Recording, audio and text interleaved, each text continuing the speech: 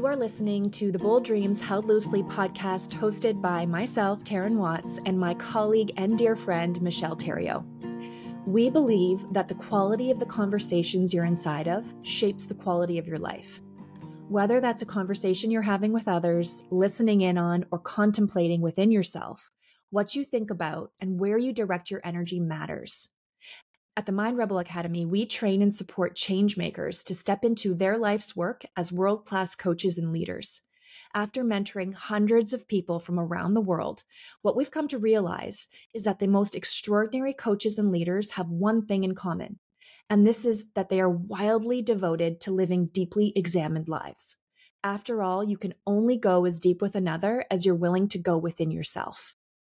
And this podcast is just that. Michelle and I, two coaches and leaders, having raw, honest, very human conversations that are expanding our minds, opening us up to new possibilities, and keeping us steadfastly committed and focused to walking our path towards our deepest yearnings and greatest visions. And our intention is that these conversations do the same for you. So get comfy and settle in. And as always, you're invited to take what's for you and gently leave the rest. Enjoy. So it's been 2 weeks since we recorded the wild, wild west of the coaching industry. And over those 2 weeks, we've had a lot of other thoughts and, things percolating and documentaries coming out and conversations had. And we thought, oh gosh, we need to come back and have a part 2 of this conversation. We're back for more. It's a big conversation.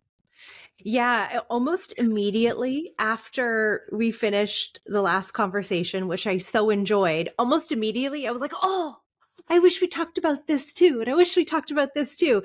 And I was so happy when you just shared with me, there's actually so much more I want to share.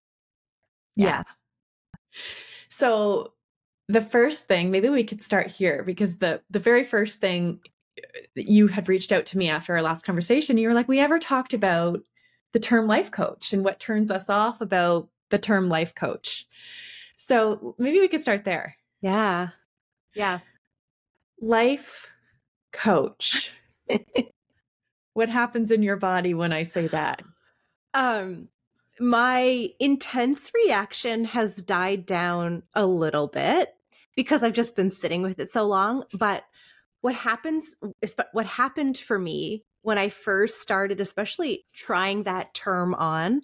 So I remember being in coach training, and while I was in that process, I was having conversations with people saying, yes, I'm doing this training to become a life coach.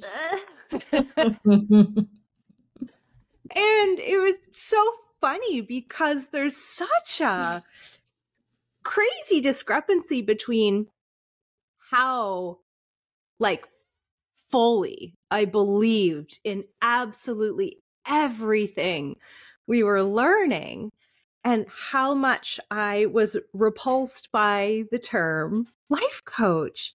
And I started thinking okay, I'm not going to call myself a life coach. I'm going to call myself something different. And I think what I landed on, which never actually came to fruition, I never actually formally adopted this title, but I was like, I'll call myself a personal coach instead of a life coach.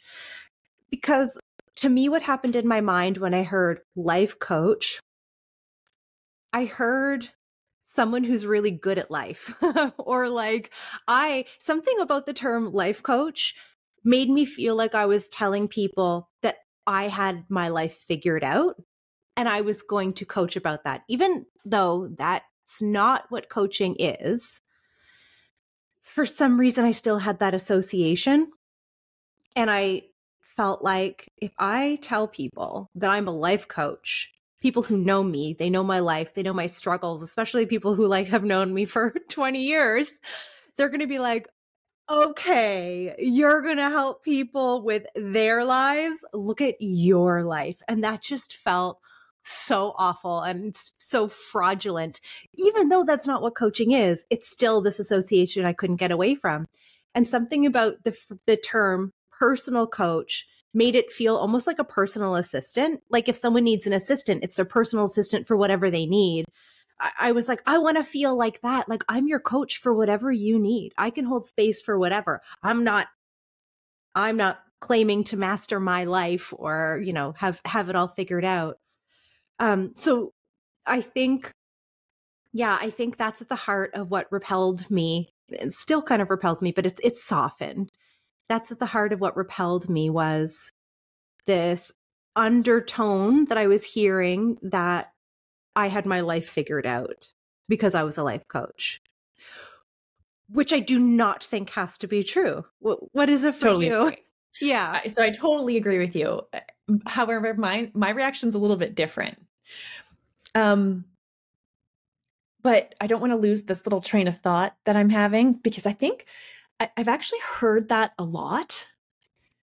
And I'm always, because it's not a thing for me in my brain, I'm always like, oh wow, I'm always surprised to hear that people think I have to have my life together to become a coach. That is like far from the truth. You have to be incredibly self-aware to be a coach. You have to be so self-aware that you're not projecting onto your clients to become a coach. You have to be skilled in the craft of coaching to become a coach. But do you have to have it all together? No way. For me, it was the term life coach cheapened the craft. That's what it was for me. It felt like this beautiful craft, when I think about the craft of coaching, I think it is exquisite. I think it is divine. I think it is so pure and so solid and so true and so good. And when you slap life coach on it, it just cheapened it for me. And I think that's because I'm not sure if that's I've always thought that, or if it's just been in the recent surge of the wild, wild west of the coaching industry. All the things we talked about in the last episode around the kinds of things that are being portrayed as coaching, which aren't coaching. It's just, and people are calling themselves a life coach. It cheapens it for me.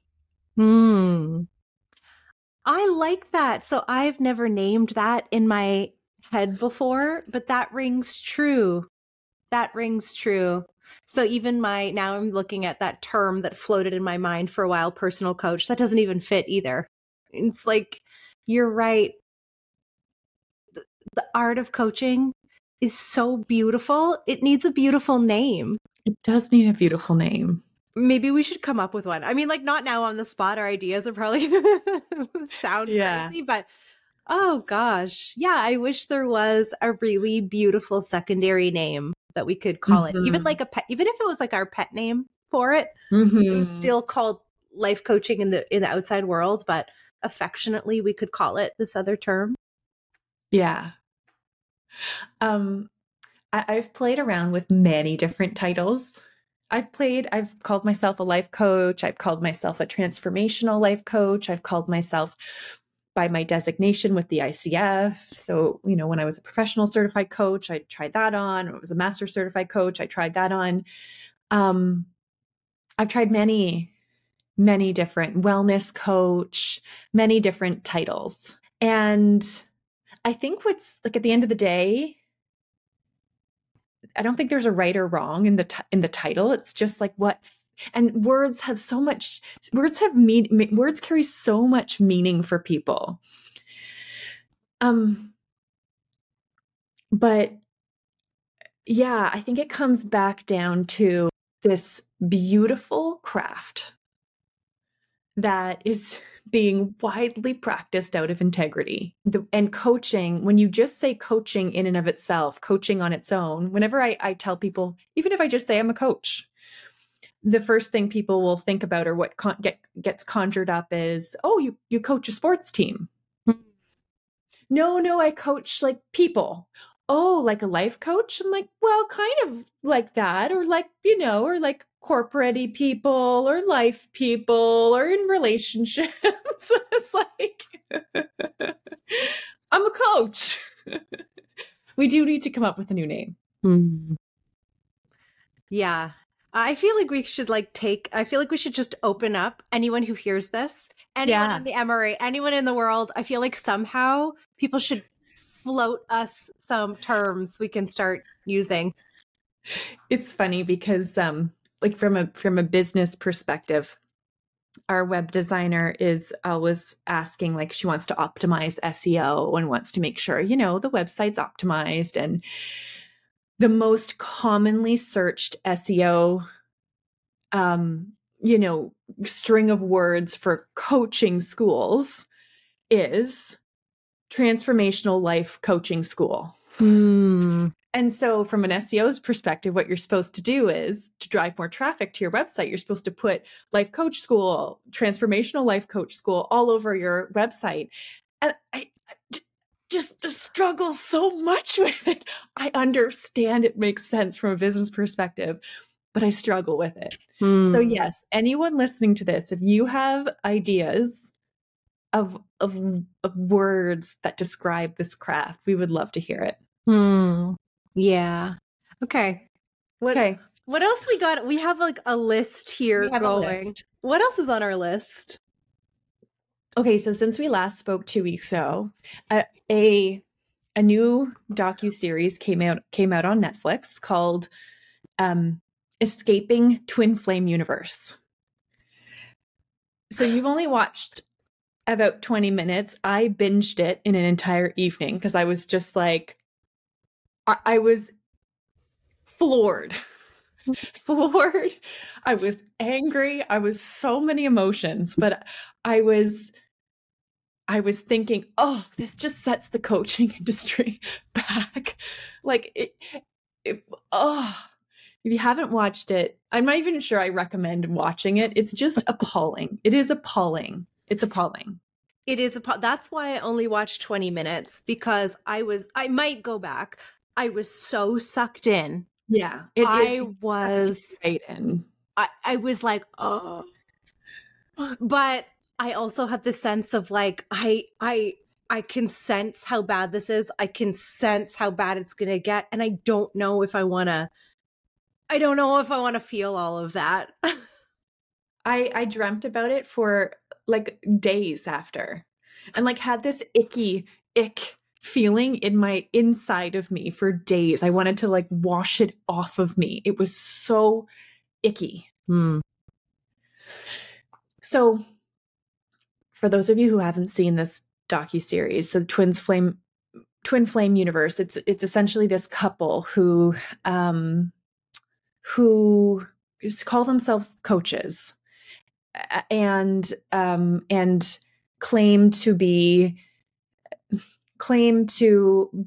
or they make, I think the mistake number one was in their coaching program, they made a solid claim that if you join, you will find your twin flame. Like, mistake number one. If you join this program, you will get this result. And then it really, like, from that one claim, it just spiraled completely out of control. And so, and it highlights what can happen when leaders themselves are not in integrity with not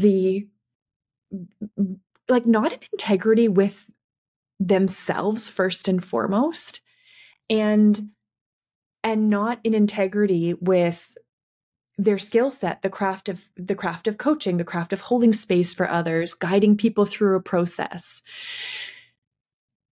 When egos get involved and people start to believe that they are the answer, they are the ones, they are like the almighty, divine connection. At one point in the show, they were saying that the man of the couple, he had this direct line to God, and only he could channel who your twin flame was. And it was just, Michelle, it was shocking.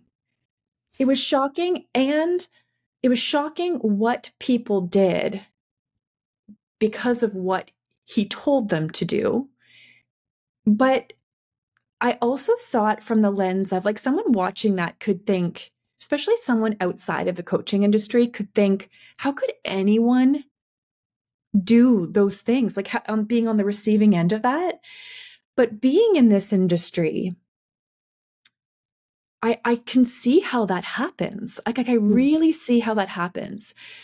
People find a sense of community in these groups. They find a sense of belonging. They're heard, they're seen, they're coming together for a common purpose, a common goal, even though they're all on individual journeys. And your clients are or can be in a vulnerable state, or that can create heightened vulnerability. And if a leader themselves are not in an integrity, that can create havoc. That can be incredibly dangerous. Oh, yeah.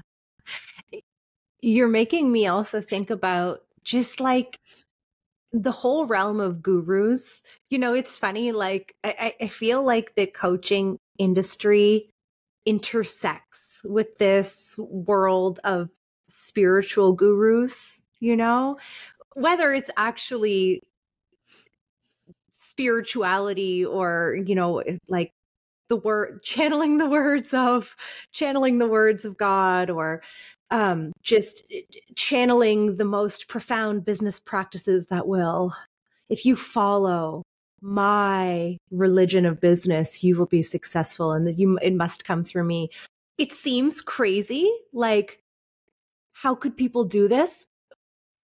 But time and time and time and time and time again, in so many realms, people are susceptible to, like, these gurus, this person who will save me, show me. It does happen. We're susceptible to that as people for whatever reason. And it used to be, you used to live in the realms of religion and spirituality more. And it's trickled, like the world of coaching and self-help.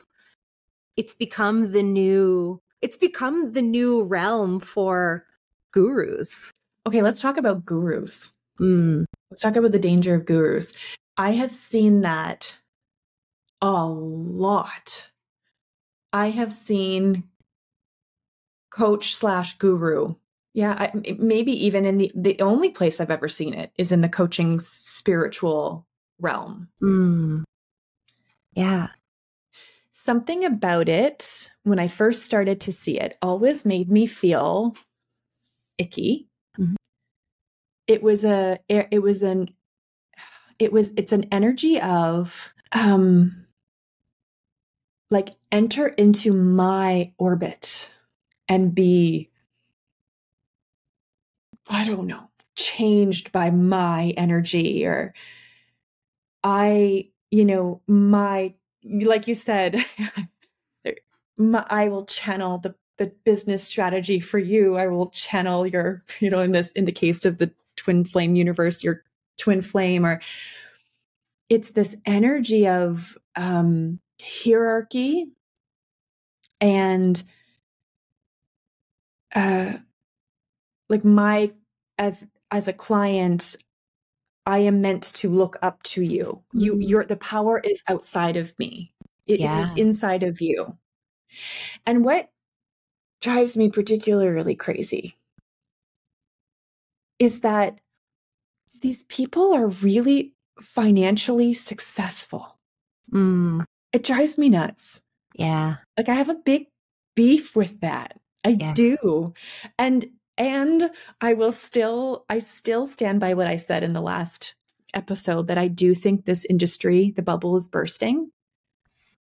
but I still got feelings towards it. I still got some like anger towards it.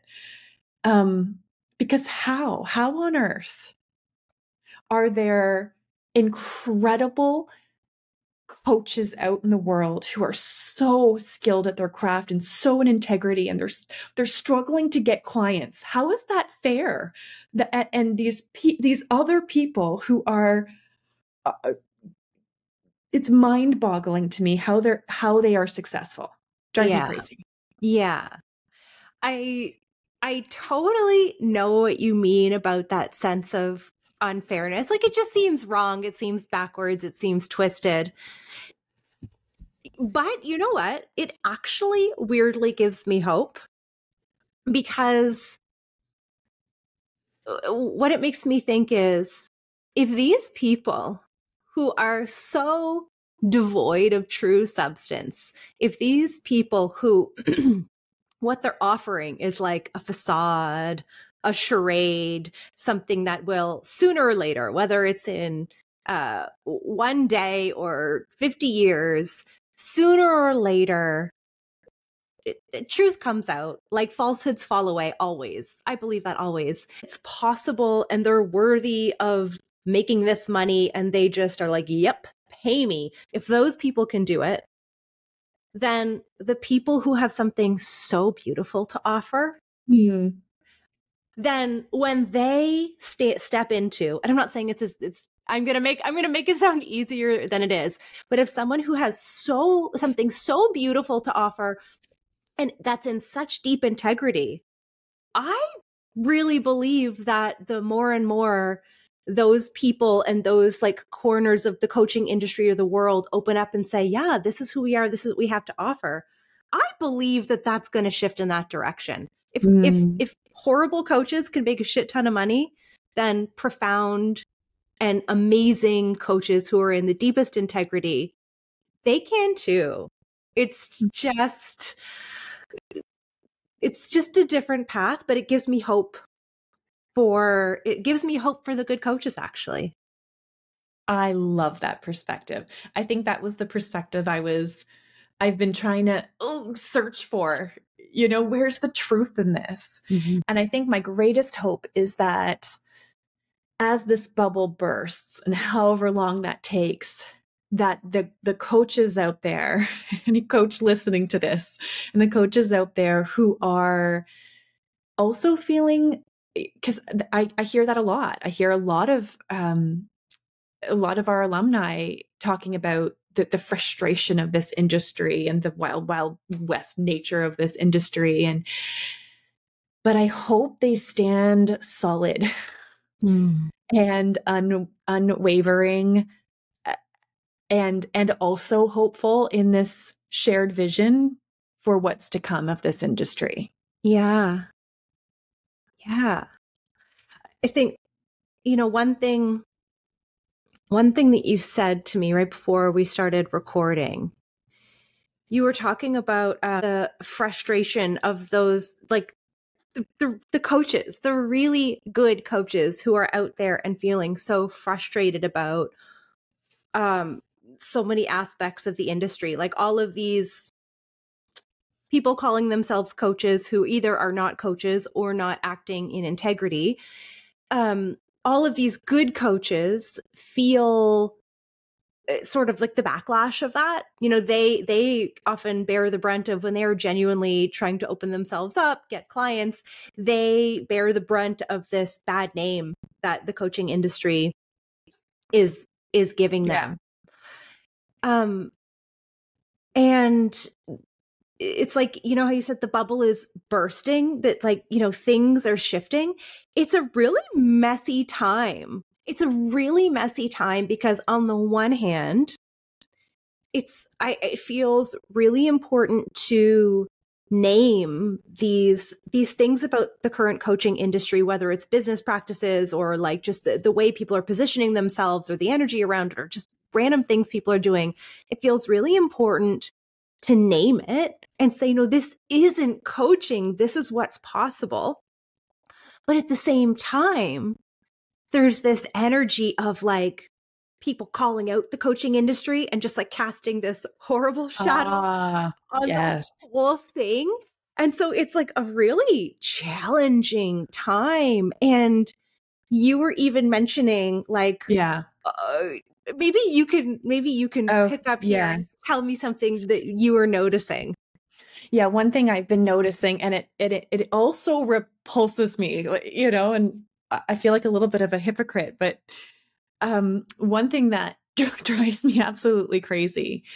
There was a couple coaches I was, that were business coaches that were referred, someone said, oh, you should follow this person. We're really big into integrity in in not just in your coaching, but even how you sell your services.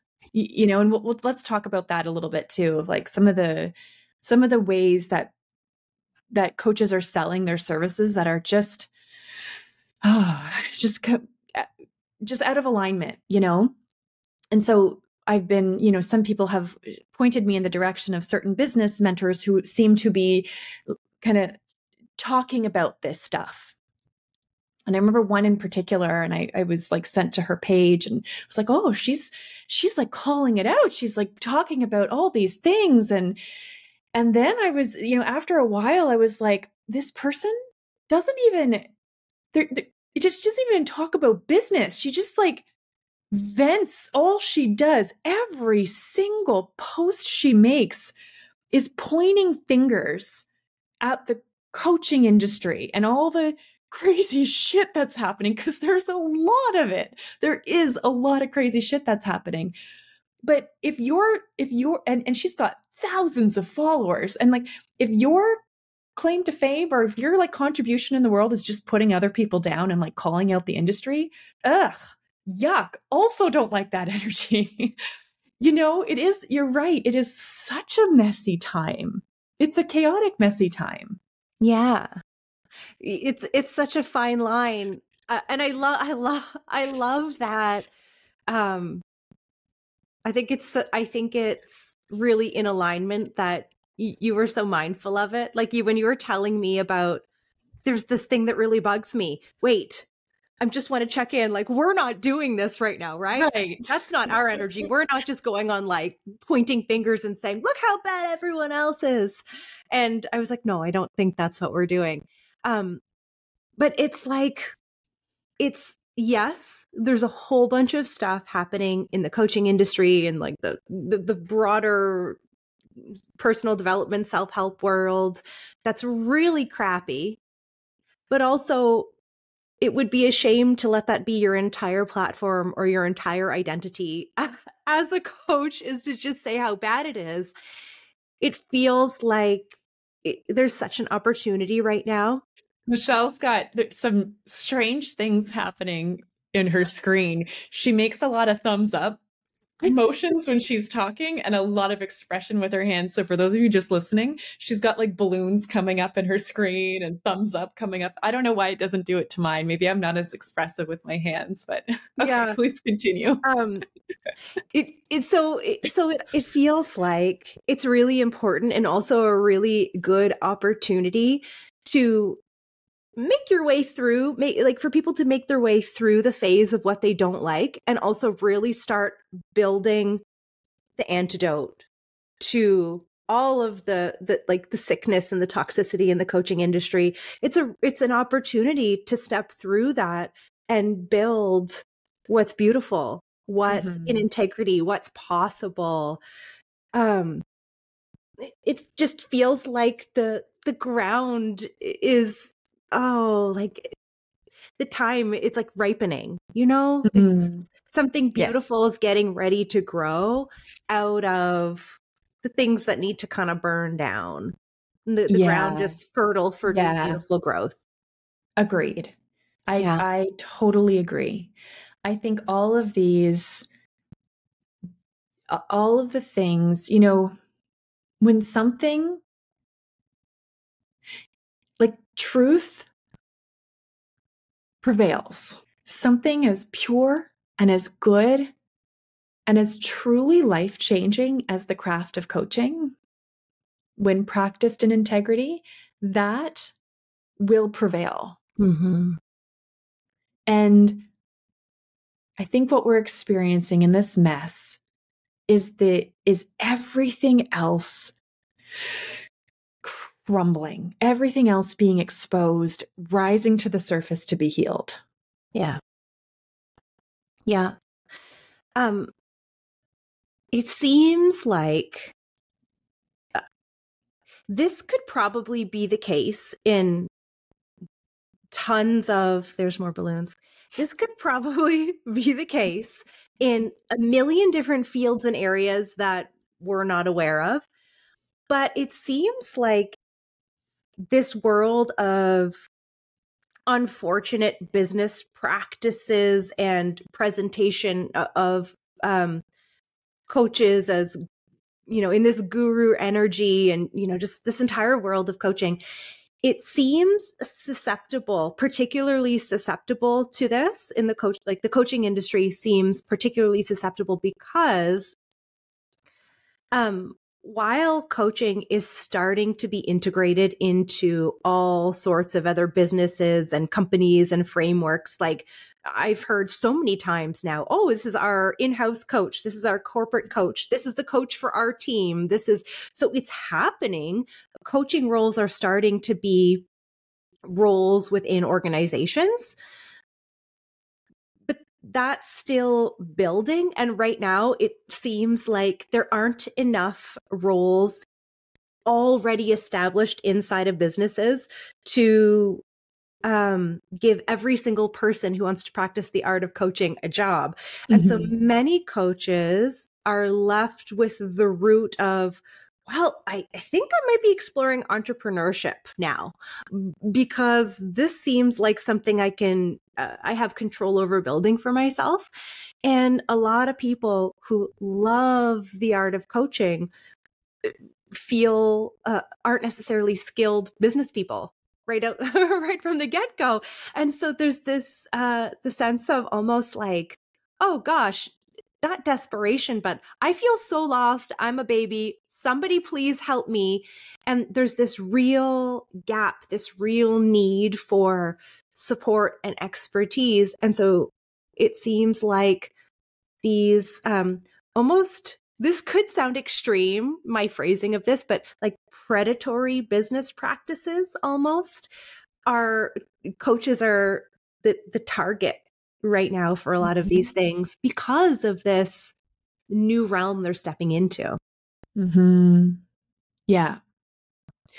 Just the other day, I was having a conversation with an Emory alumni, and she's been graduated for several years now, and was able to do some beautiful things with her business. And she was sharing that last year she had a bit of she took a little bit of a step back from her business because of a really unfortunate experience she had where she entered into this mastermind, this business mastermind. And it was one of those programs. And this is like a very well-known, I didn't know who this person was, but just like a quick Google search. And I was like, oh, these people are quite big and actually affiliated with other like coaching schools. And she did like their small bite, their small bite offer and got some, some really good, business results. And then the next step was to go live in this room. I'm not sure if it was for a couple days or if it was for just like an afternoon seminar, but very much like Tony Robbins style, where you go into a room and you're hyped up and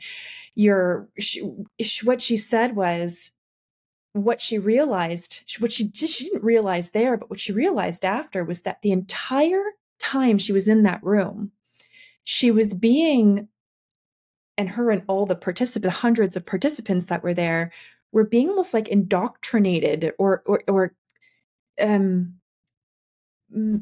manipulated into buying the next offer, right? So they got in on this small offer, got some got some good business results. And then the next offer was like this massive, huge, like $20,000 investment to get to the next level of your business. And what she shared was it was just, the way they positioned it, you had to apply, you had to be at a certain level in your business. It was only for people who were just the way they positioned it was like kind of consistent and constant. And before she knew it, she signed up, like before the end of that program. And then she had some things that changed in her life circumstance. And she kind of walked away from that experience thinking, wait a second, what just happened? Like you kind of get out of that room and you come back to reality and you're like, what just happened there? And she went and asked for a refund before the program even started. And they said, no. They said, absolutely not. And it was a series of gaslighting behavior around, it was her limiting beliefs getting in the way of thinking she couldn't get her business to a level to get her return on investment. She wasn't putting in the time. She wasn't dedicated enough. She wasn't focused enough. And they refused to give her back a refund on a service they hadn't even started offering to her. Anyways, she pushed and pushed, thank goodness. And I think at the end of the day, she got a partial refund. But what that experience did for her was it just like, it burst her bubble of this industry. It was like, oh, yuck.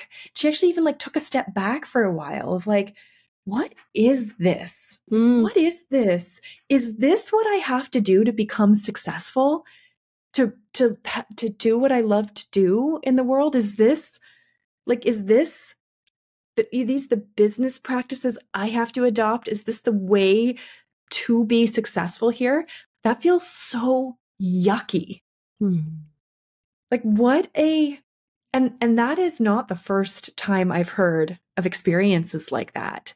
These like high pressurized sales, business mentorship, business mastermind groups where someone at the top is at the top of the pyramid and is idolized and is like almost like worshipped. And this person is sharing what she or he did to get to where they are. I remember working in a group business mentorship program, and the leader of the group always talking about her sales and how much she had an 80K weekend or like a 500K launch. And that was like her claim to fame. It was like the thing she did. And she would always talk to us as like her mentees and I would always think like, yeah, you made that off us. Like, this is not something you should be like claiming or being proud of. Like, you made that off us sitting here. And like, we don't want to hear about your money or your numbers. We want to learn strategies. Like, it's just some of the practices are gross. They really are. Yeah. They don't feel good. They don't feel good. They don't feel good. Oh my God, there's so many. I was telling the story about the last episode. I was telling the story about the program I signed up for that was not what I hoped it would be. When I was on the discovery call, let's call it, what he said was, the price is XYZ, but if you sign up right now, like I have your credit card, before you hang up, it's $1,000 off. And he was like, that's just to get you a healthy push to do what's good for you, to kind of like override the fear. And I did it. It got me. I did it. Who knows? Had I had time to think about it, I don't know if I still would have made that kind of, let's call it, mistake or chosen that path or not. I don't know. But it got me. In my head, I was like, I have only a minute or two to decide this. Here's my window. If I'm going to do it, I want to save $1,000. So let's do it. And it ended up not being the right choice for me. But in those moments when you don't have a lot of time to think, even the rationale of how he said it, I was like, oh, it's believable. I do have fear. It could just be a limiting belief. Okay, let's do it. But I've come to believe that that's really, really awful. It's really, really awful. And I'm sure different people have different opinions on this, but I know now, for me, if I am ever in that situation again, and someone ever presents if you sign up now before you're off for this healthy little push to get you over your fear, like I'm doing you a favor by incentivizing you here, because this is for your own good more than mine. If I ever encounter that again, I know it's an automatic no for me. I know it's an automatic no for me, really easy peasy. Because one thing I've learned about myself, and everyone is different, I think there are some people who maybe truly can make aligned decisions in a more instinctual way. Like maybe they don't need time to think about it. Maybe they don't need time to feel it out. That's entirely possible that some people work that way. But I know for me, what works for me is I need to feel something out for a day or two.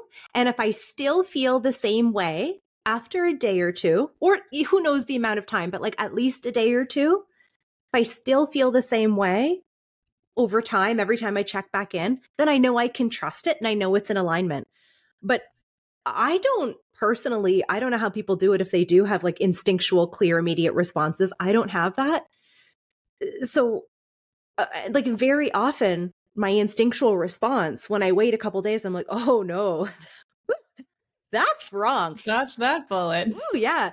So like that's a necessity for me to be in alignment. And I feel like there's a lot of people who are like me that I need time to discern what's right for me. Yeah. And so anytime you're making someone act in urgency, you're taking the risk that they're saying yes to something that's actually not in their best interest. That's actually not in alignment. And do you want that?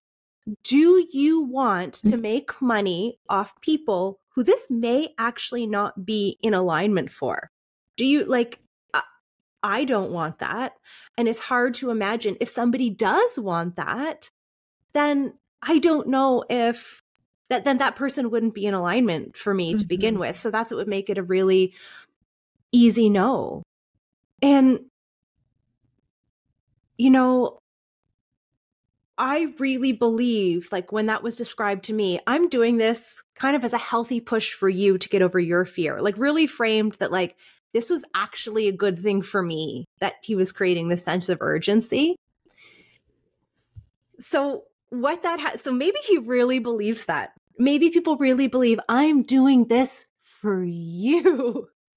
That means that they have to believe that they have to have certainty that their program is for sure beneficial for me at this time in my life and for everyone else.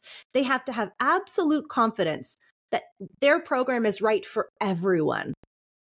And I don't know how anyone could ever know that about somebody else. How could you ever know that? How could you be the one to know what somebody else needs? I reject that. I think someone can know for absolute certain that the program they are offering has deep value and is needed in the world. You get to know that. You get to know your program is beautiful. You get to know your program is valuable. You get to know your program will positively impact hundreds or thousands of people.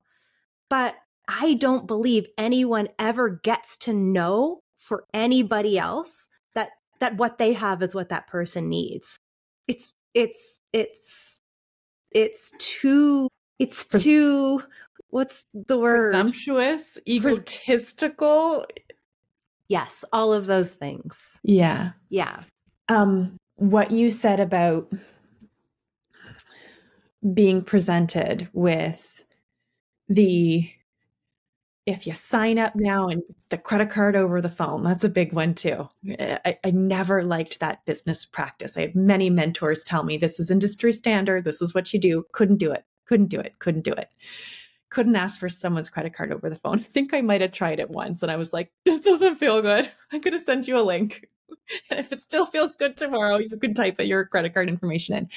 Because for me, I go through, when I'm just in my discernment process, I go through waves. I'll go through a really excited wave, and I don't ever want to make decisions from a really excited wave. I go through then a fearful wave. I don't want to make decisions from a fearful place either. I need time to ride both those waves to settle into my body and settle into my decision and go inward and really, really, really get right with myself. And my most solid yeses have always come from a really, really, I don't want to say unemotional, but like, it's not really high and excited. And it's not scary. It's not super, super scary. It's like, it could, I'll have this saying that your next best step can terrify your mind and stir your soul. And it's almost like when I think of my next best steps, I actually have to go through the motion of letting it stir my soul, letting it terrify my mind, coming back and finding like my even keel, like my firm next step on the ground that feels really good and true, that's even and steady. And that's my next step. That's how I know my next step. Yeah. I understand completely and deep. Like, I know exactly what you mean. From the human design lens, we both have an emotional solar plexus authority is what they call it. And so you just did a really good job of describing what it is for me too, where it's like there's the emotions that come like water, they flow up and down in waves and you have to ride it and gather all of the information at the end. There's this sense of like clarity. And it's softer, even if it's positive, it's softer than the wild excitement. And even if there's fear, it's not gripping. It's like, it's clarity, it's gentler, and it's durable. That kind of clarity is durable. So if you check in on that clarity in a week, yeah, it's still true. In a month, yeah, it's still true. And I feel like for me, it's so empowering to make choices from clarity that's durable and not like wildly inspired or like jump on this expansive possibility. It's like that actually doesn't work well for me. It's the expansive possibilities that are there reliably and durably. It's like, yeah. So I know exactly what you mean. Yeah. And don't we want that from our clients? Like, don't we want clients working with us as coaches coming in from that place of deep inner knowing that, yes, I see your offer and and yes, I want to work with you because this is right and true for me. I do too. Yeah. I believe that there's only one thing worse than, like, from a business perspective, there's only one thing worse than not getting the sale, quote unquote. It's getting the wrong sale. It's putting the wrong person in front of you who just like, what you were saying earlier, and maybe we could talk more to that. If you believe that, it's healthy, what's healthy is to believe in what you have to offer and the skills you have to offer, or the programs you've created, or the coaching offers you created, or whatever you're putting out into the world to serve to the world. And if you are standing in your true, authentic confidence, that comes from something deep within you, regardless of if people are saying yes or no to you. And the seconds our egos get involved in that, and we start to think that our offer is here for, like you said, for everyone, and I am here to change the world. And when I know if I'm like posturing, and I know that what I have to offer you is what you need. It's exactly what you need. And if I'm listening for your objections on a quote unquote sales call, and I'm looking at those objections like they're limiting beliefs getting in the way of getting you to where you need to be, and I am the one to help you get there. And what's crazy is that most business practices, I don't want to paint the business mentorship world in the same brush, because I actually don't think I've seen extraordinary business mentoring coaches who do not operate this way. But the great majority of what I've seen, you're actually trained to work through or coach out the common objections rather, that you're going to get from your client. If it's the money objection, how to handle the money objection, or it's you likely limiting beliefs about their earning potential, or about what, the value of this program, or sometimes it's the time objection, or the spouse objection. And you're actually trained how to deal with those specific objections. Mm-hmm. It's actually quite wild and quite insidious. Like, you see how it can be, how it can get. You also see how it's gotten here.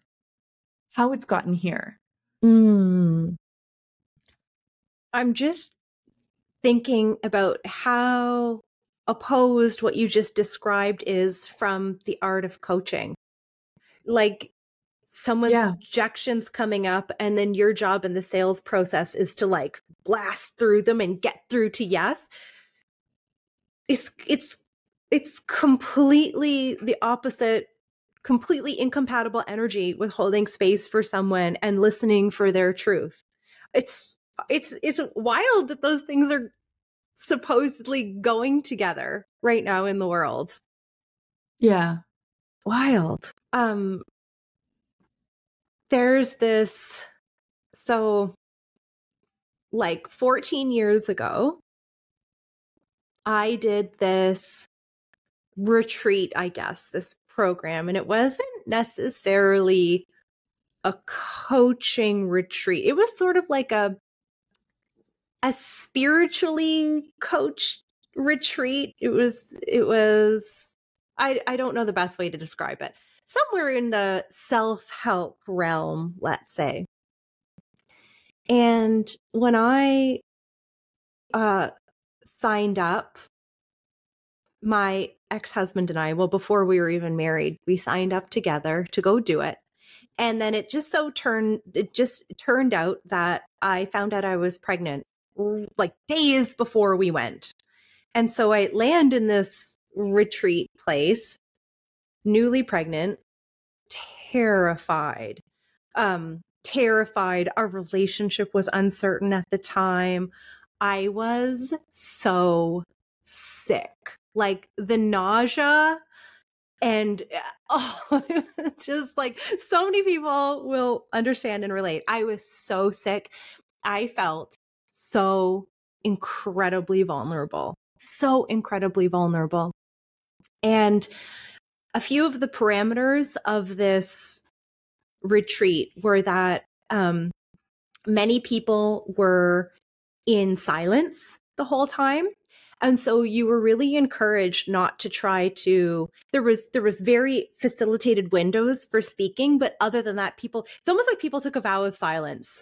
And so even if you weren't taking it, like, you weren't to bother anybody else. Everyone had a vow of silence.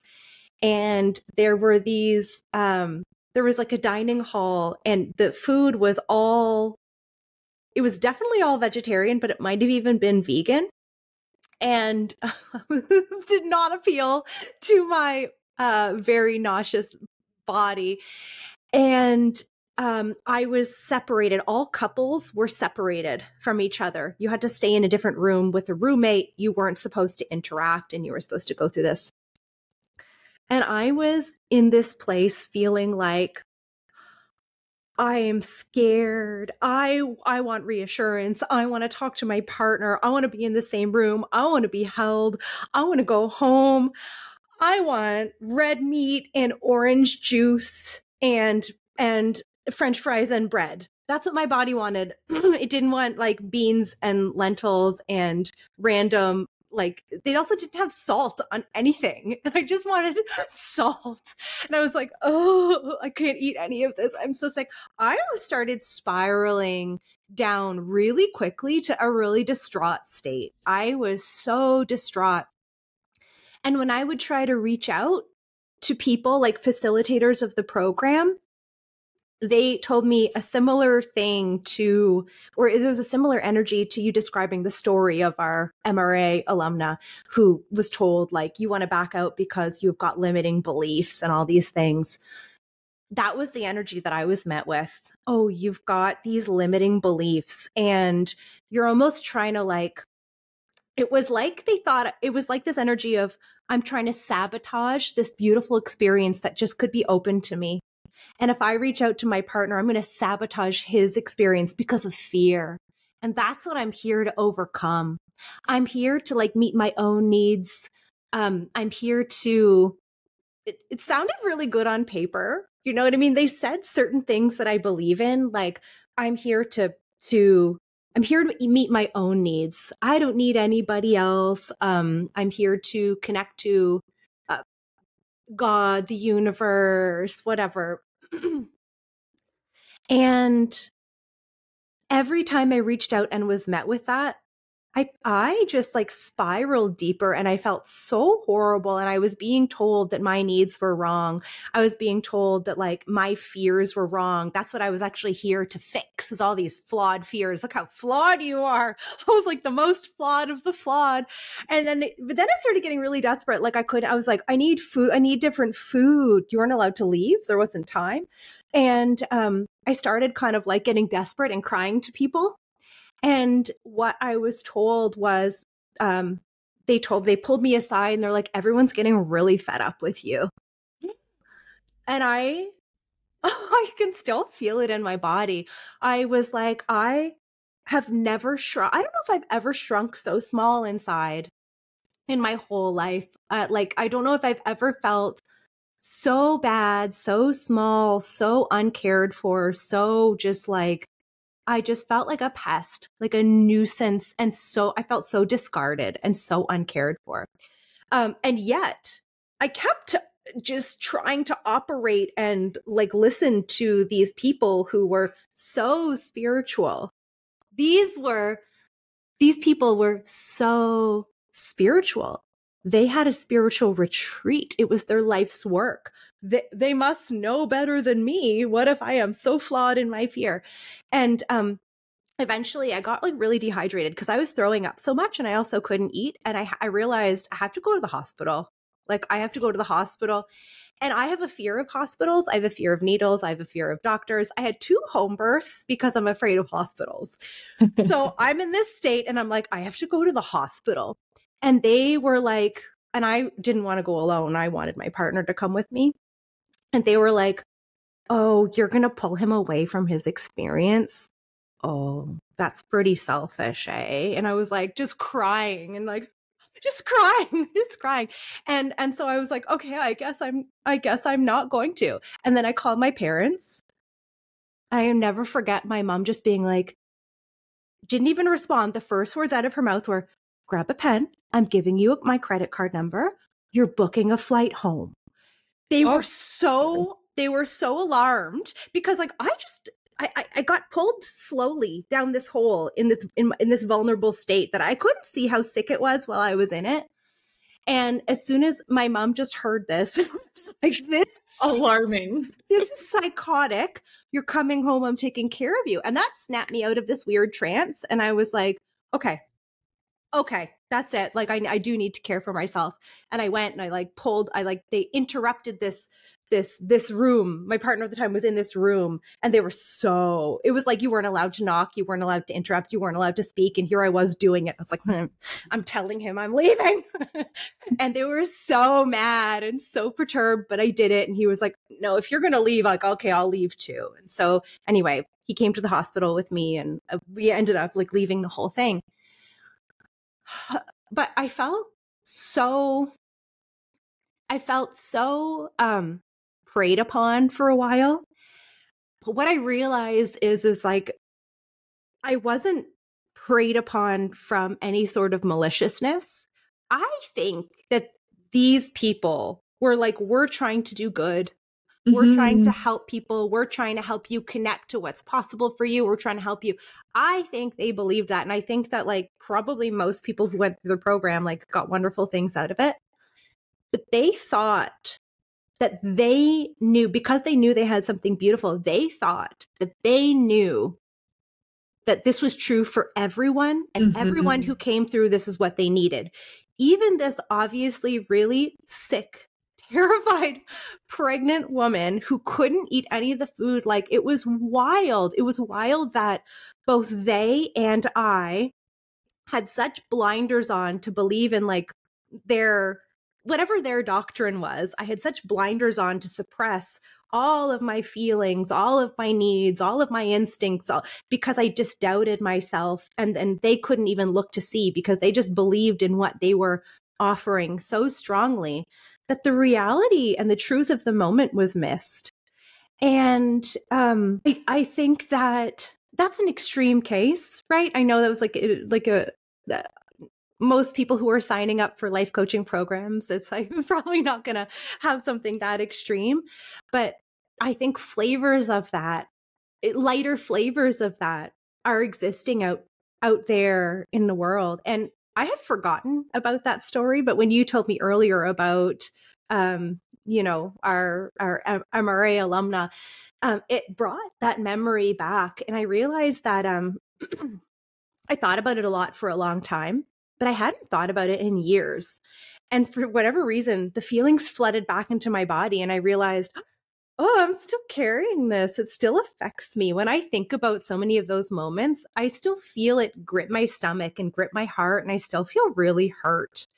And I think that I've been, I don't think I'm susceptible in those ways. And I don't think that right now it makes me really doubt myself, but I still feel like the hurt inside of those moments of someone thinking they know better, and someone calling my real legitimate needs limiting beliefs. I felt so gaslit, and it stayed with me, and I feel it. I can feel it in me right now. Right before we actually started recording, I was journaling about like, wow, I can't believe I still hurt so much. I can't believe that's so lasting. I can't believe it's still here. What do I need to release this? And I think like there's a certain level of humility that's so important to maintain anytime you have something to offer to somebody else. Keeping a certain level of humility and remembering that you don't know what this person needs. You can't know for somebody else what program they need. You can't know anything for them. Even if you know what you have to offer is valuable, you can't know. And also like whether it's in drawing people in and getting them through your doors, or if it's about like releasing them when they're really not meant to be there, keeping like that sense of humility and remembering that you're not the be all end all, and that even though you have something beautiful to give, some people might not be meant for you, I think is so important, because you don't want to leave people with this sense of hurt that I have.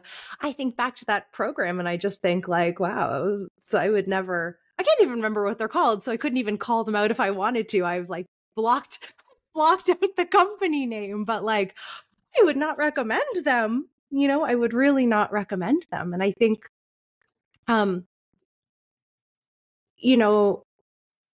having having a business that people leave with really good experiences and aren't hurt like this, I think is more sustainable. And I think is a better business practice long term. It's like, you know, um, the short term pain of getting less clients or losing a couple because it's not in alignment is really worth the long term gain of being in integrity and not harming people.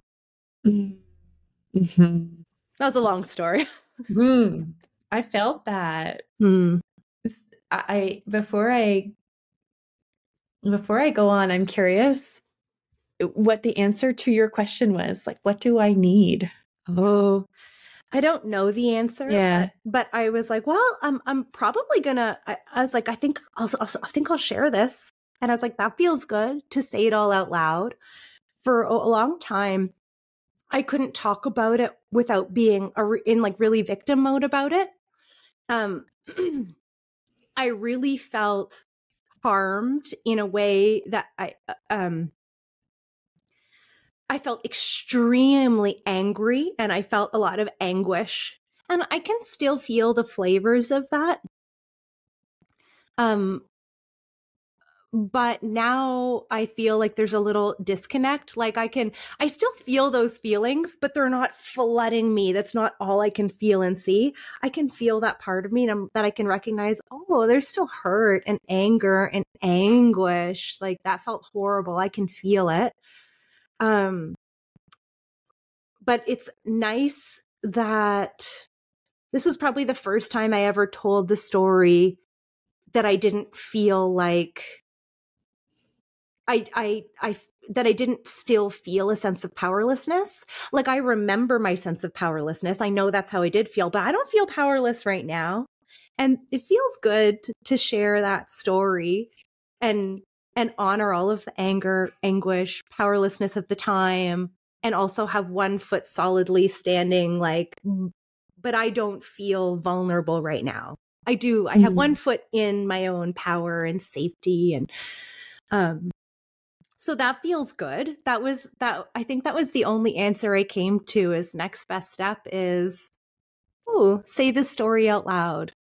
And I don't know what that's done, and I don't know what the next best step to releasing that will be, but I've lately the theme is saying things out loud to people who can really hear and see me from the truest place I'm able to share them has been helping me in multiple realms. There's a medicine to that, I think. Yeah. Yeah. As you're sharing your story, and something you said just made me start to think deeply about the experience of being a coach and, putting out your offers to the world and how vulnerable of an experience that is. So what you said was that, like what they had, they truly believed that what they had to offer was good. Like it was coming from a good place. But the problem was that overrided, what your true needs were and what you were, what you truly needed in that moment and in that time. Business, I probably shared this many, many times, but I've always said that business, it has been the greatest outlet for my growth beyond anything else I've ever experienced. Beyond motherhood has allowed me to grow, and partnership, marriage has helped me to grow, all these things. But business, it's probably because it's the thing I have most wrestled with, that it's been my biggest outlet for growth in my entire life. And I remember several years ago having this drop down to my knees, I surrender, in tears. I don't even know if I want to do this anymore. I love what I do. I love my craft. This feels like it's like this is coming from my soul, but fuck, I don't want to do business like this. I don't want to feel this anymore. Mm. And I remember having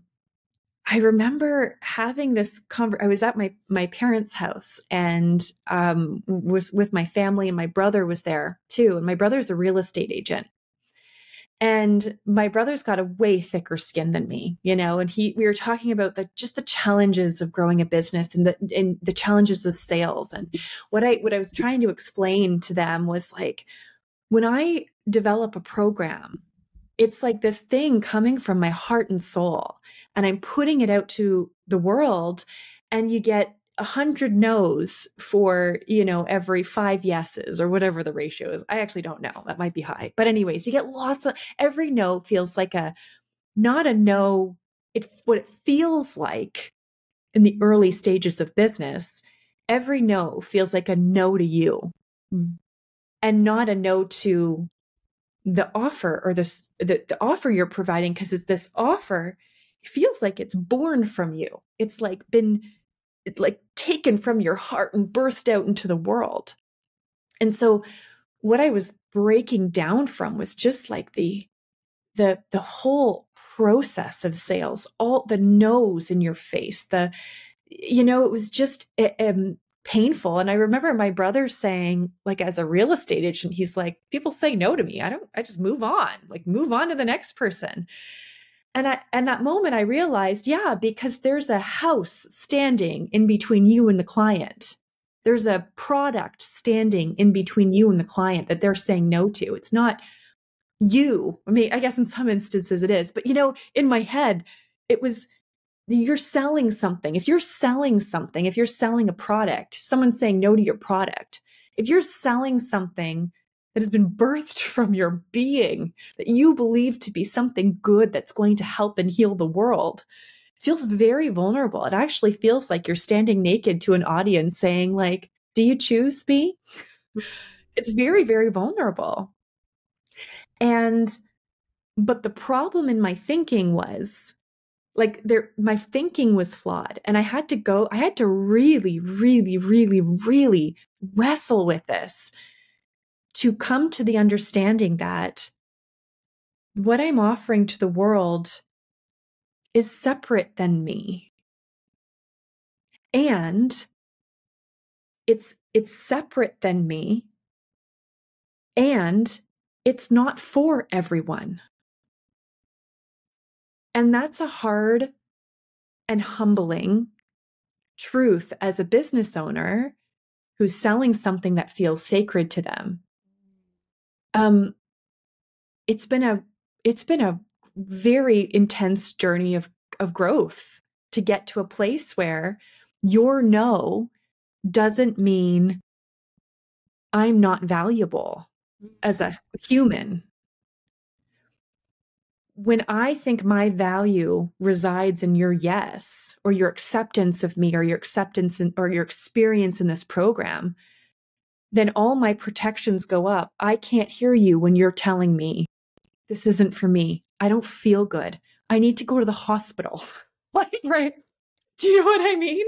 I can't hear you because I'm protecting my value, because I have baked my value into this experience that I'm giving you. Did you ever, I know, and I hear you saying you struggled in the part where it felt hard to hear. But did you ever struggle? Did you ever have that piece early on where you wanted to try to keep people in, make them come in to prove you and what you're offering was valuable? Did you ever struggle with that piece of trying to either coerce people in or hold them here once they were here? Oh, that's a good question. No. I never, no. No. I think that a lot of the business practices that I had been taught early on when I first became an entrepreneur, I rejected many of them because they simply didn't feel good to me. And the way they were being practiced on me, I was like, this doesn't feel good. This doesn't feel good. So No, no. Here's a follow-up question. Did your business mentors tell you that it was your limiting beliefs why you didn't like these business practices? Absolutely. Absolutely. I remember a business mentor being flabbergasted that I wouldn't take credit cards over the phone. Like that, I wouldn't accept that as a business practice, and wanting a coaching session, a one-on-one, to be about that. When I was just like, I just don't want to do that. It just doesn't, there's no difference to me to someone says yes on a discovery call. And then I'm like, great, I will draft up your contract and I'll send you, once you sign the contract, then I send you your invoice. There's days that go by in that process where someone reads a really thorough contract, the agreement's all laid out, they know exactly what they're getting, they sign it. Once they sign it, I know that they've had time to ride whatever wave they need to ride, and they're a yes. You send the invoice. After someone signed a contract, no one's ever not paid the invoice. However, a small handful of times, someone said yes on a call, then they've had time to read through the contract, sat with their emotions, and come back and said no. Right? So to me, it's like capturing someone's credit card on the phone feels possessive, and I am not saying that that's, if that works for you and it feels good to you and you're doing that and it works for your business back end processes, that's absolutely wonderful. But it just never felt good to me. I think that's so important because, like, right now, what we're sharing are, okay, some of the examples of what hasn't felt good to you, what hasn't felt good to me. But it's really not even about those specific practices. It's about people feeling empowered to take the time to do their own discernment about how they want to operate in business. And it's not going to be the same for everyone. Like there's probably a world in which there's someone who just loves business so much that they're just like, no, like I love it. Like, I just want to, and maybe it's more play. Like I could see a world. I know some people who think business is like play, and even things that, are kind of like high pressure sales tactics. It's all part of the play for them. And it's like, great, that's alignment for you. Wonderful. But anything that anyone tells you, this is how it's done, I would just love for, in all cases, people being able to look at that, feel that, and decide for themselves if that's how they're going to do it. It seems so unfortunate that so much business advice comes with this energy of, if you don't do this, you're not going to be successful. It's so unfortunate. So even though something doesn't feel right, there's a fear that if I don't do this, I won't be successful. And I think that's really the unfortunate part of the things that don't feel good to you as a business owner or an entrepreneur, or a coach just trying to, navigate wherever they want to do their coaching. It's so unfortunate to feel like there's a way it's done. And if I don't do it that way, I'm scared that I won't be successful. It's so unfortunate. Yeah. Yeah. For everything that I'm sensitive about, there's going to be other people who are also sensitive about those same things. For everything that you're sensitive about, there's going to be people out there sensitive about the same things. I think about, for a long time in a lot of our coaching circles and, conversations with students, there was a real theme trying to discern whether social media was for them or not. There was this real struggle, right? And like, well, what if I hate it? Like, I detest it. I don't want to be there. But I know I have to. But it's like, no, do you have to? You just have to. Yeah. If it crushes your soul, you don't have to. There's always a way that feels good to your particular heart and body and soul. I think when it comes to business and when it comes to this industry, like good and true must prevail. Like good and true must prevail. And I remember before I worked, I was a coach, and before I worked with any business mentor, I had been coaching for years before I worked with my first business mentor. But I just had the belief, and this is still true to this day. This is probably my greatest like business motto to this day, was just this belief that if you show up for this one, at that time I had one client, the first client I ever worked with. And my belief was, if I showed up for this one client who was paying me $50 a session at the time, my first paying client, if I show up for her and I embody all the skills that I have amassed over the years of coaching, and I just commit to being the best coach I can possibly be for this human, whether she's paying me $50 or thousands of dollars, right? Like, then if I just showed up, the business would grow, the rest would come. And that's how my business grew when I was coaching. That one client referred me to her friends, started coaching her friends, and then their friends referred me out to their friends and family, and then their friends and family referred out. At one point, I think it was near the first year, after the first year of my business, when it really began to take off of my coaching practice, I actually did a map of all my clients, because it was largely referral based. I was barely on social media at the time. I started a newsletter. I was doing Monday morning pep talks every week, but I can't remember the exact percentage, but it was a really high percentage that I was able to map back to that singular client.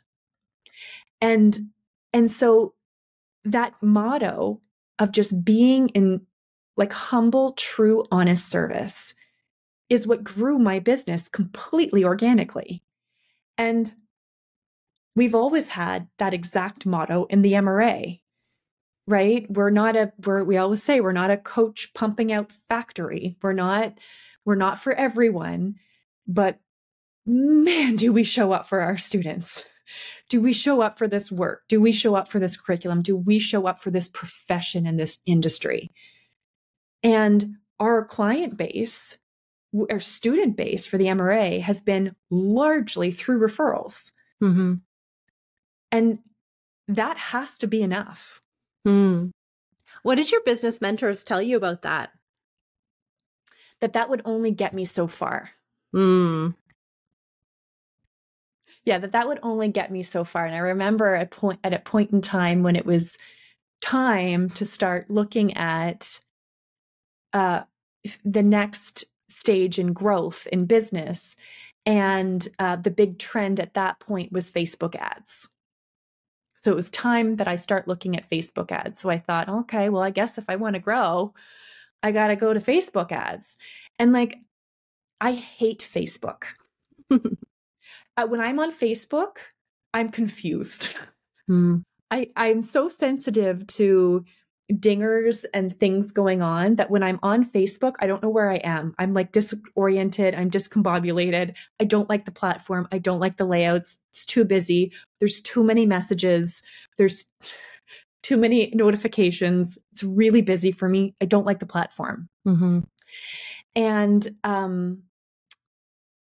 And so I decided, okay, well, I guess that was my next step. I guess I got to go do some Facebook ads now.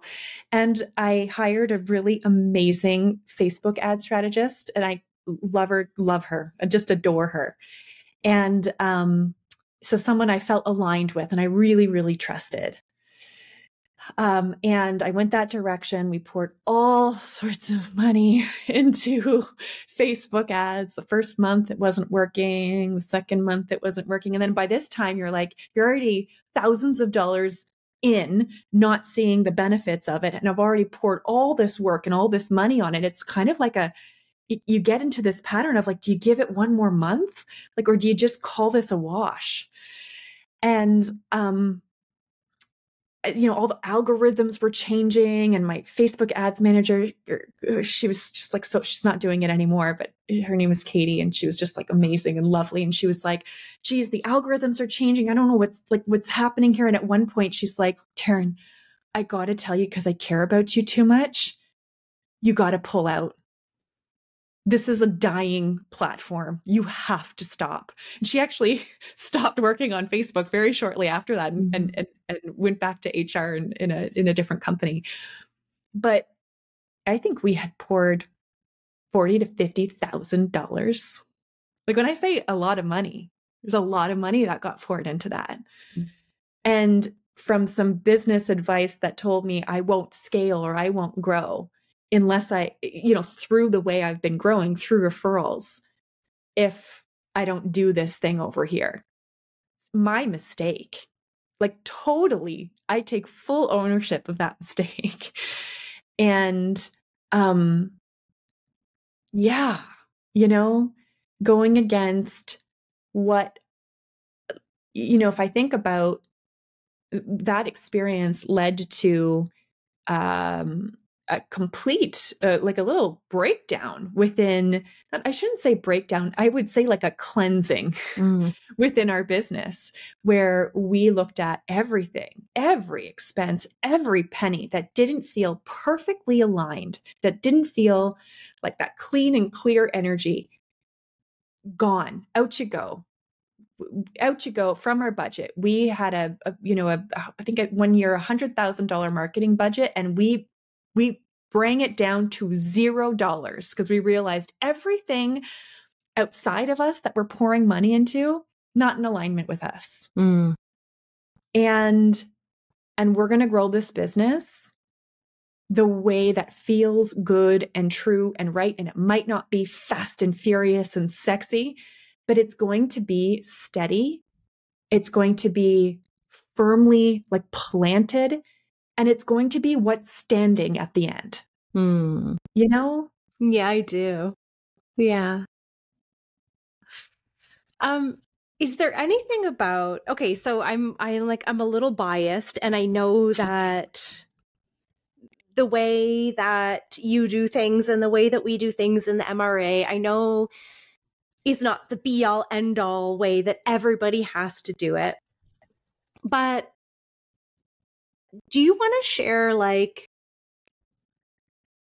what is your policy on letting people leave? So say someone has signed up for a program, they think it's going to be good, but for one reason or another, they want to walk away again.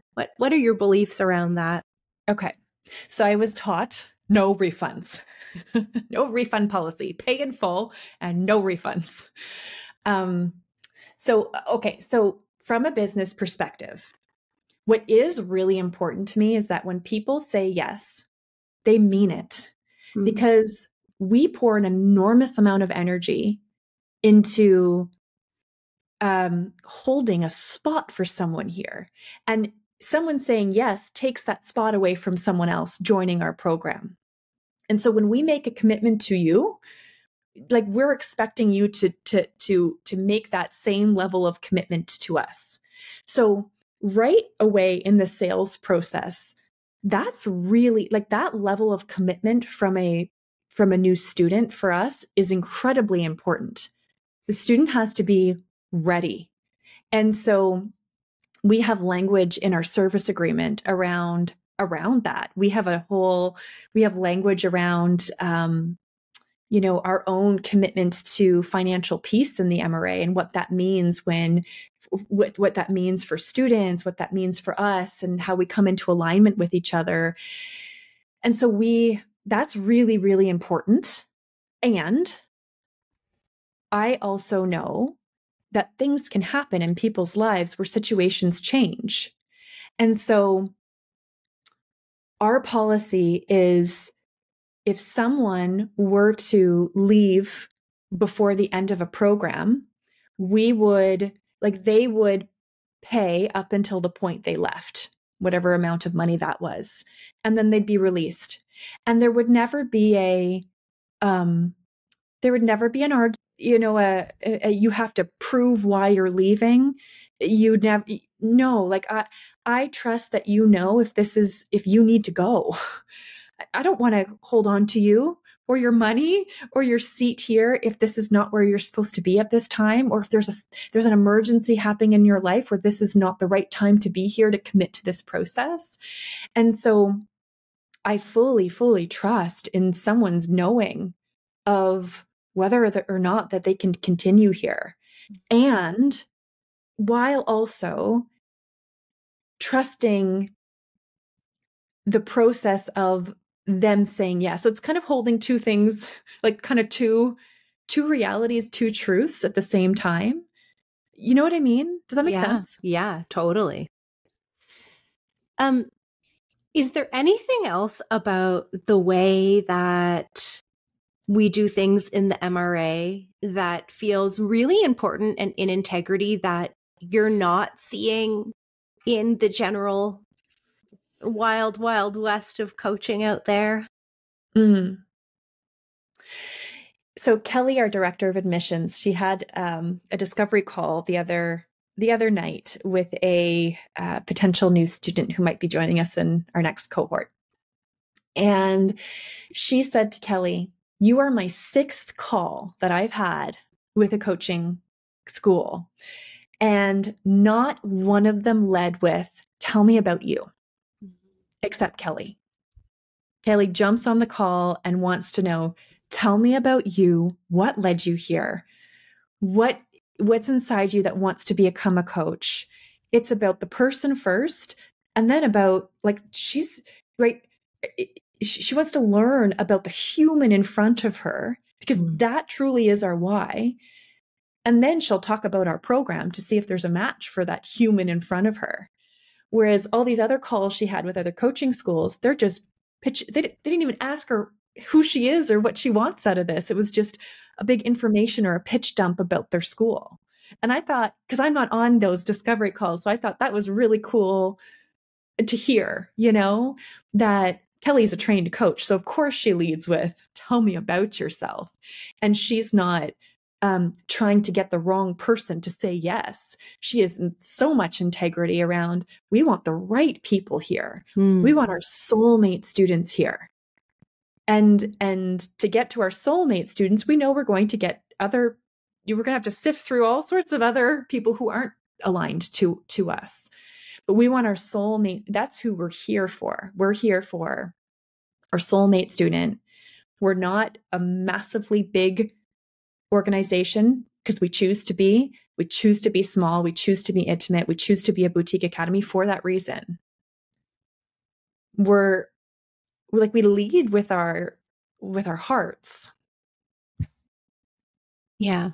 Again, I know I'm biased, but and then the students who end up in our groups, in our pods, the students who end up in my groups, I often sit back and think, I'm getting more used to it now, but I sit back and be like, wow, there's so many great people in the world.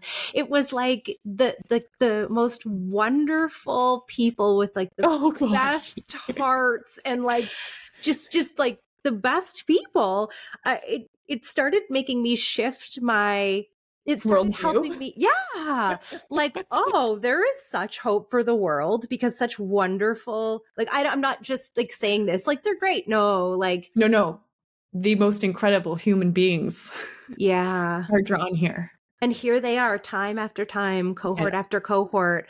There's this group of people who is so astoundingly amazing that at first it intimidated me. I remember being like, wow, like these people are so incredible. Like, who am I to hold this space for them? And now it's just like, oh, wow, look at all the beautiful people in the world. If there's this many beautiful people in the world coming here, then there's hope. There's hope for the world, right? Yeah. So, that process that Kelly goes through, the process of discovery calls and onboarding, and it really does result in something wonderful. I'm so glad that in some way or another, through her embodying the energy of the MRA and those discovery calls, I'm so glad that she probably also repels the people who aren't in alignment. Mm-hmm. I'm so happy they don't end up in the classroom. And I bet you there's so many coaches who are just coaching one-on-one who would be much happier if they repelled the people that weren't in alignment for them. Yeah. Yeah. So I would say for coaches out there listening to this, thinking like, how could I call in more and more of my soulmate clients? Getting really, really clear about who it is you're here to serve. Who is that human?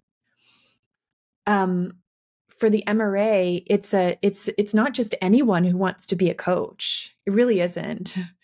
It is for the deep feeler, for the human who wants to make a big impact in the world, whether that's like in their family, in their community, in their practice, in their workplace. It's like when I think of the soulmate student for the MRA, it's actually a feeling I get in my body. Mm.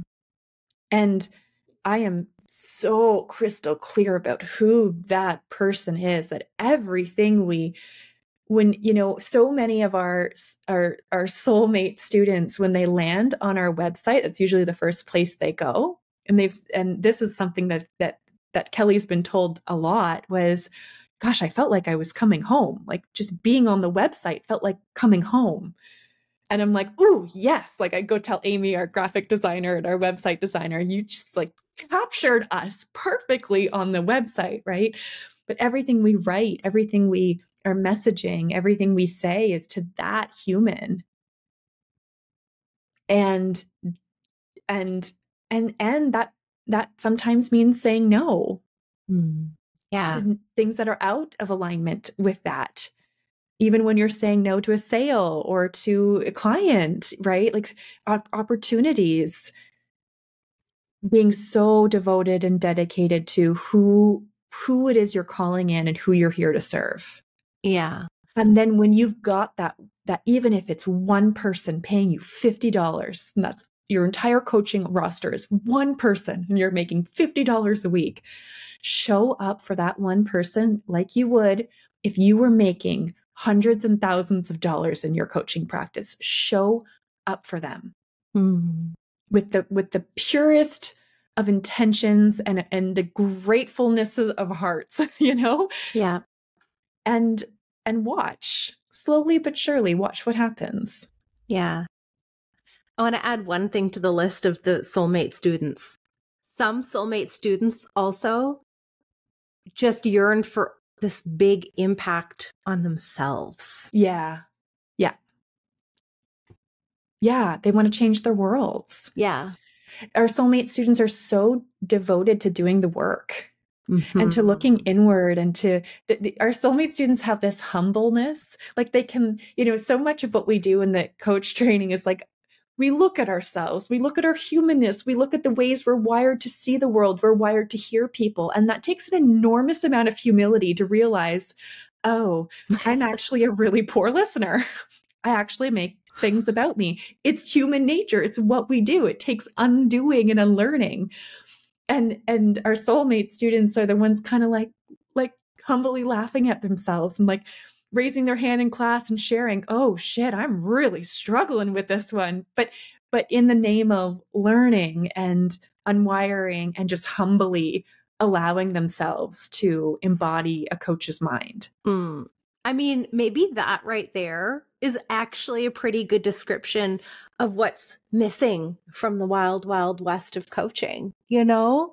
Yeah. Like, which is, it's actually built into our program, which I don't know what other programs entail. I've never been into another coaching school, but that example you gave, that actually very literally happens every cohort. We have a lab on authentic listening, and we explore our listening really honestly. And I remember the first time I did the exercise, the you know, you led us through the exercise. There's an offering that if you're an observer and you're practicing listening and it serves you, you can make ticks on a piece of paper every time you notice that either you've gone off on a tangent on your head, or you've just thought of your own stories, or you've done something that isn't pure, present, authentic listening.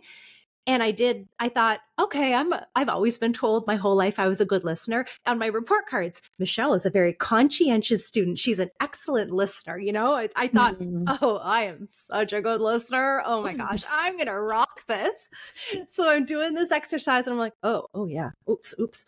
And at the end of I don't know the time frame, but I had 25, 30 ticks on the paper. And I was like, oh, I'm not so good a listener actually, but not in such a way to feel bad about myself, more just whoa, this is a different skill we're learning.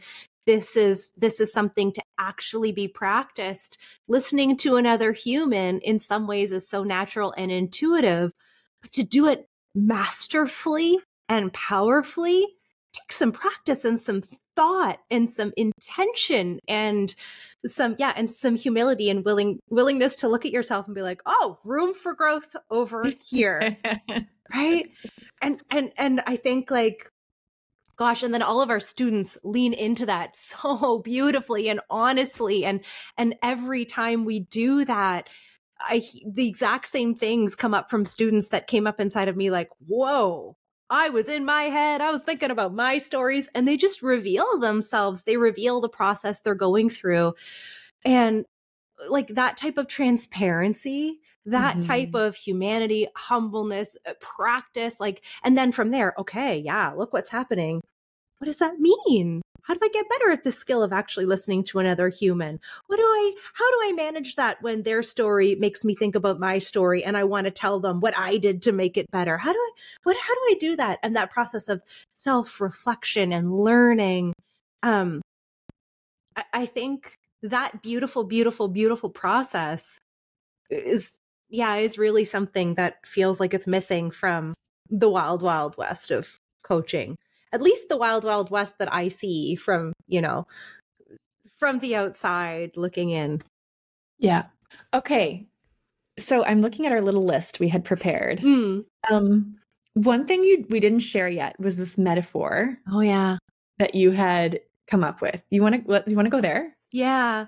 So one thing that you said that I really liked is okay, we're going to share a bunch of stuff that we don't like about the wild, wild west.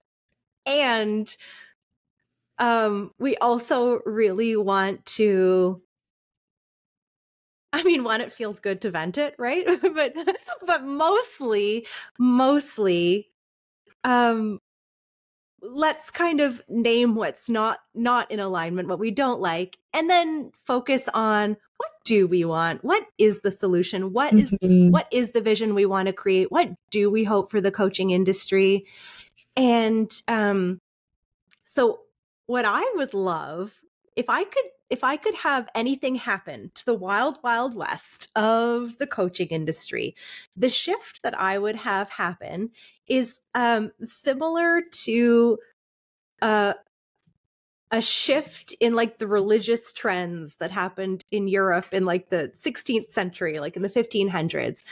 So, and I mean, not inside, I don't even mean inside the beautiful coaching conversations themselves, because anyone who goes to a really good quality ICF accredited coaching school, they'll learn a beautiful craft. It's such a beautiful craft. It's just that this wild, wild west of the coaching industry, it's messy. So what I'm talking about, the shift I'm going to describe is in that whole realm when religion sort of ruled the world. There was rulers, but then religion had a very strong influence on the world.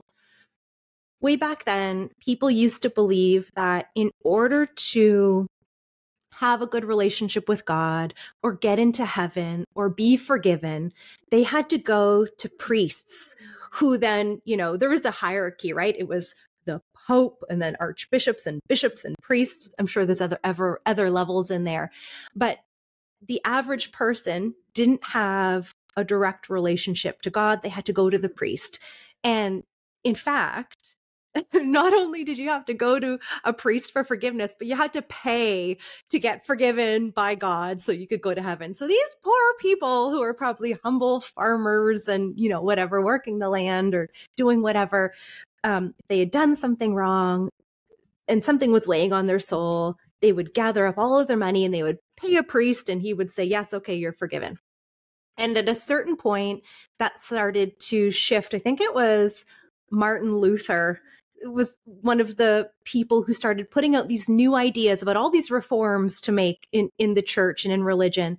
And one of them was that instead of people needing priests to connect to God, every person, it was kind of like, what was the phrase? Something like a priesthood of every person.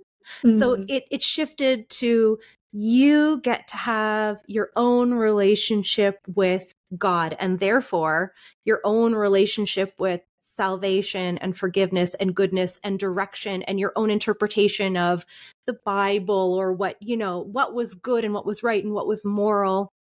And so people became really empowered. And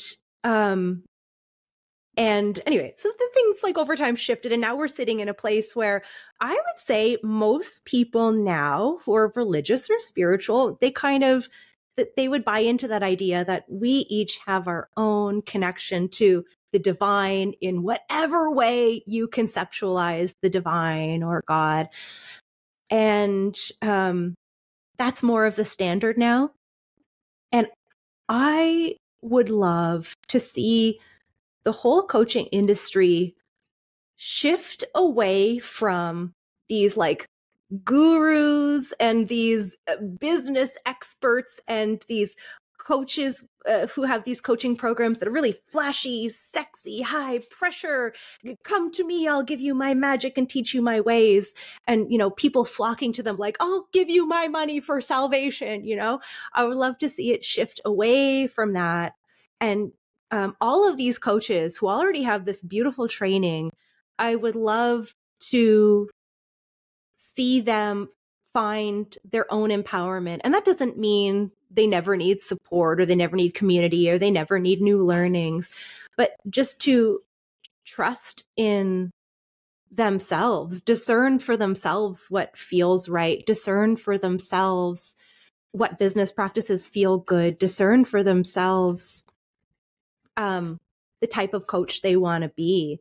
I have this feeling that if everyone who adored coaching tapped into figuring out and discerning how they wanted to express their coaching in the world, the most remarkable new ideas would emerge. Like just the most remarkable new ideas would emerge. And all of these people who are selling false promises, false salvation, they would fall by the wayside. And the people left would be people with such integrity who were really offering something valuable. That's the metaphor, and that's the shift that I would love to see. I love that shift. Yeah. Yeah, I believe in that shift. I believe it's coming. I think I feel a personal fire to help like bring that shift forward in the world. I don't know what that looks like yet. I'm playing with these yearnings, other than having conversations like these, like to bring awareness to people about what coaching is, what it isn't, what we see from our perspective. I'm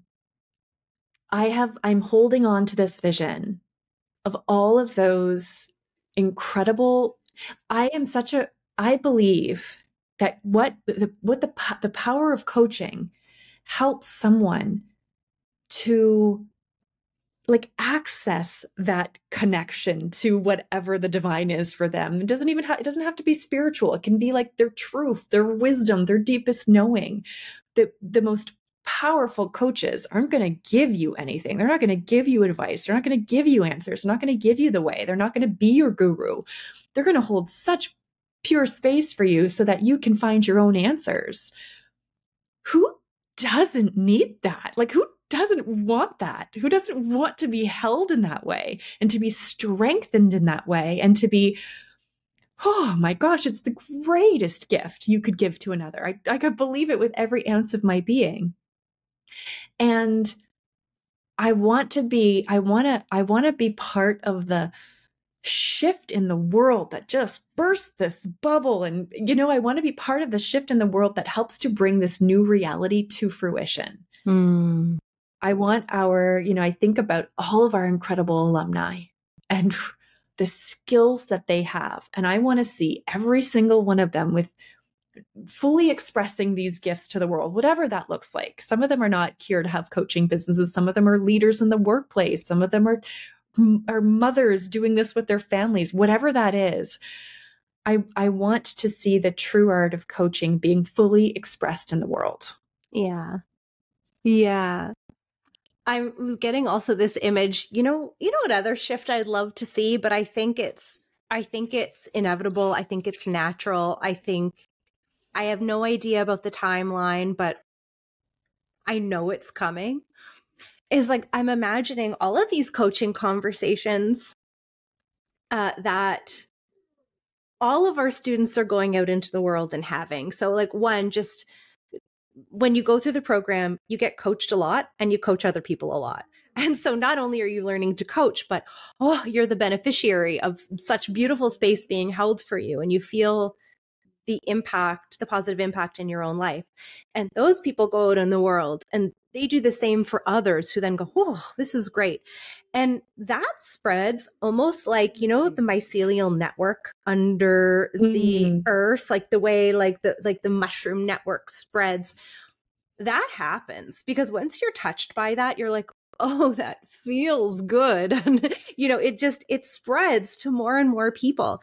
And then all of a sudden, wherever those people are who have been touched by it, whatever organizations they're in, it's almost like, so the mycelial network spreads and then mushrooms pop up like magically from it, but you don't see the mushrooms spread on the surface. They spread under the surface. So all of these people who are being touched by the power of coaching, wherever they are, whether they're a firefighter or a government worker or a lawyer, like whatever organization they're in, they're going to bring with them the power of coaching, and it's going to pop up like a mushroom. And then the roles are going to start to pop up in all these organizations. And that will be a really beautiful thing. Because right now it's happening, but it's not prolific. It's not everywhere. But imagine when it starts to be. Imagine when every organization, every team, every department in the government has like a coach. And then also when that's the case, all of these other fluffy little salesy things with no substance, that will just fall away. It will just fall away. And what is good and true will remain. Yeah. Mushrooms and coaching. Mushrooms and coaching. Yeah, I want to see, that is the vision. That's the vision I'm holding. Yeah. That's the vision I want to help birth into the world. Mm-hmm. We probably won't talk about them now, but you have some good ideas that I really love that I know are percolating in the back of your mind. Are you talking about like some of the partnerships, or what ideas are you referring to? Yeah, partnerships, some of the like, I don't know how much I should say right now, right? Because they're like baby ideas that it's like, I know one thing you'd like to do, if you have the ability to personally create avenues for coaches to start working, you would like to do that. Yes, absolutely. One thing that I really want the MRA to focus on in 2024 and beyond, and we've already started, but I want us to ramp this up, like turn the dial way up, is creating more awareness in the industry. I'm not talking about the coaching industry. I'm just actually talking about the world, more awareness in the world about coaching and the benefits of coaching, partnering with organizations, whether they're private companies, government organizations, and getting our MRA coaches into these organizations so that they can go do their work. We need them going to do their work in the world. I feel it like a fire inside. And I feel a very personally called mission to help that happen. Yeah. I can feel don't know, when you get like this, you make things happen. So I'm really excited to see whatever it looks like, whatever the ultimate expression is, I'm excited to see. Thanks, Michelle. Thank you. Did we touch on everything? I think we did. I'm looking at my little list. I think we did. I think our last episode was nearly 2 hours. This one's nearly 2 hours. I think we've just really solidly covered how we feel about the wild, wild west of the coaching industry. Perhaps more to come. Yeah. I feel pretty complete now. We'll see if more comes in. I feel a sense of completion with this conversation. Yeah. Thanks, Michelle. This was lovely. Yeah, as always. Thank you so much for being part of this conversation. If it serves you, take a moment to contemplate what your golden nugget is from this exploration. And if you feel inspired, please feel free to share it with us in the comments of this episode on our YouTube channel. To learn more about the MRA and our renowned flagship Mind Rebel Coach Training Series that begins once a year in the spring, please visit our website at www.themindrebel.com.